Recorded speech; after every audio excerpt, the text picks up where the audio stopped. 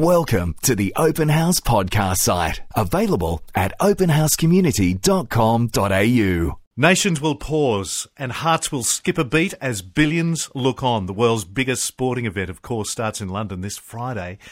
And I'm sure I can speak on behalf of most Australians when I say the Olympic Games will be such a highlight of 2012. Our very own two-time Olympian is here with us tonight to preview the upcoming Games. Jeremy Rolleston, welcome back to Open House. Thank you, Lee. Yes, it is an event close to my heart. Sure is. Just tell us before we start on London, what's this week like, the week leading up to the big event, the opening ceremony and all the hype? Yeah, well, I guess for any of us that were in Sydney in the year 2000, you just remember the vibe around the city. It is an amazing atmosphere, and there's just this expectation would be the one word that comes to mind. Fear?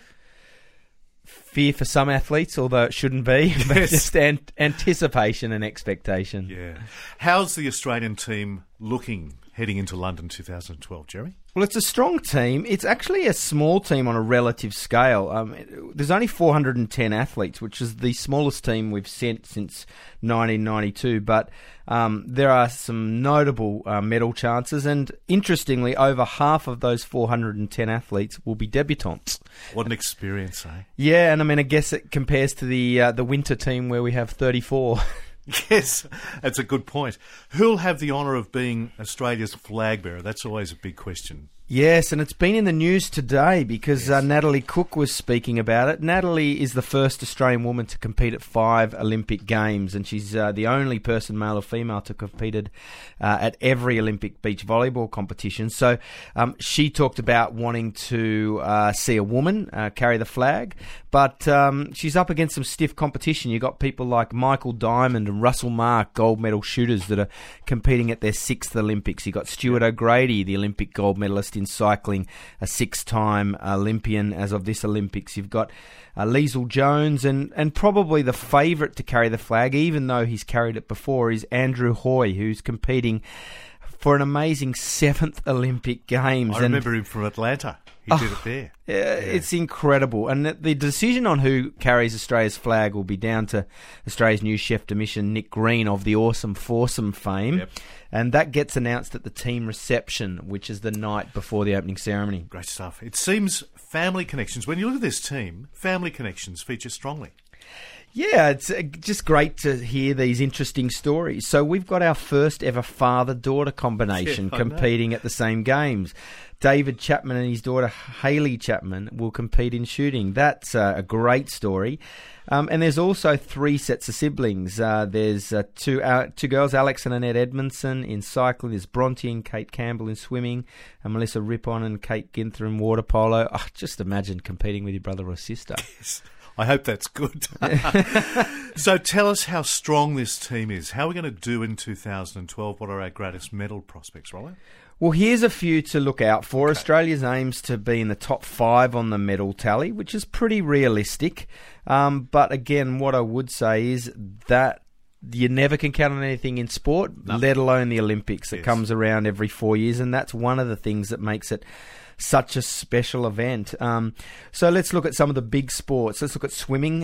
James Magnussen, the freestyle sprinter, wants Olympic gold and the world record. He's got to shave that beard off. He will shave that beard off. That I would put money on. Yes. And you've got people like Alicia Coots, who won a number of world championship medals last year. You've got Liesl Jones, who will defend her 100-metre breaststroke crown.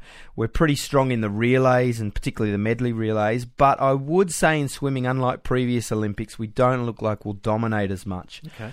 Then you move over to some of the other big sports. Athletics, Sally Pearson, of course. She's world champion, a short-priced favourite to better her silver medal from 4 years ago. You've got Steve Hooker, who I guess a lot of people are wondering about his form, but you can't write off the reigning Olympic pole vault champion, and he showed today. He came up with a 5.72 metre best outdoor jump of the year, I believe. I wonder whether he's been foxing a bit, but anyhow, we'll see. Yeah, we'll soon see. And then you've got someone like Mitchell Watt, who's the national long jump record holder, and he won a silver medal at last year's World Championship. So we're probably stronger in athletics than we have been in the past. That's good. Probably one of the biggest battles that will define Australia's Olympics is actually in the cycling. And our battle with Britain will be really, really interesting. You got people like Anna Mears, who carries the gold medal hopes, a multiple Olympic and World Championship medal winner.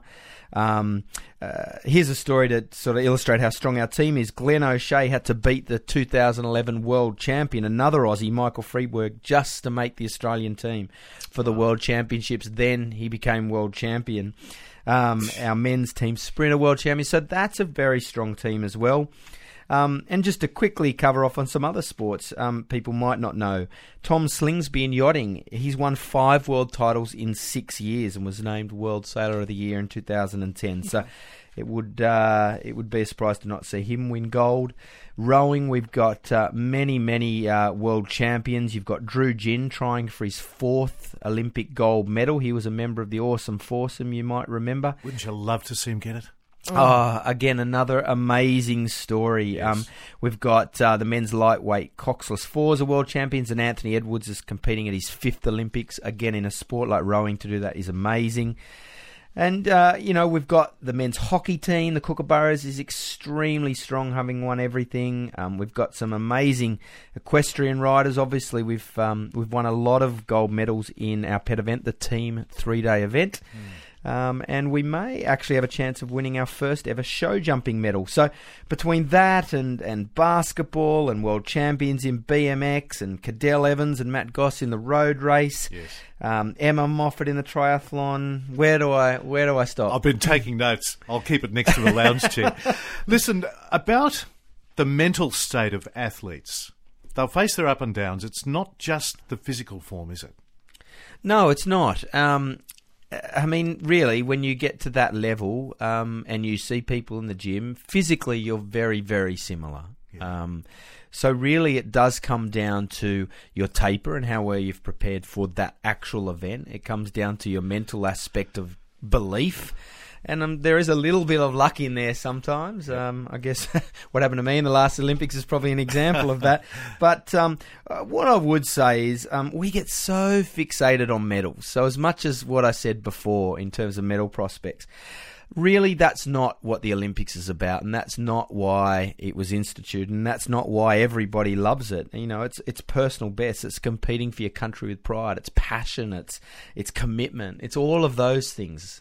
It's a great thing to remember because that's what it's all about. So what's the event you're looking forward to most, my friend? Well, honestly, every event. The games. But if you wanted to ask me to put my thumb on one, the men's 100 metres. How could you go past it? What a blast.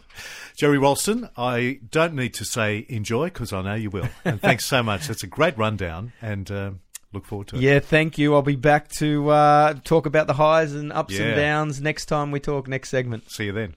We hope you enjoyed this Open House podcast, thanks to Christian Super and Real World Technology Solutions. To hear more from Open House, visit openhousecommunity.com.au.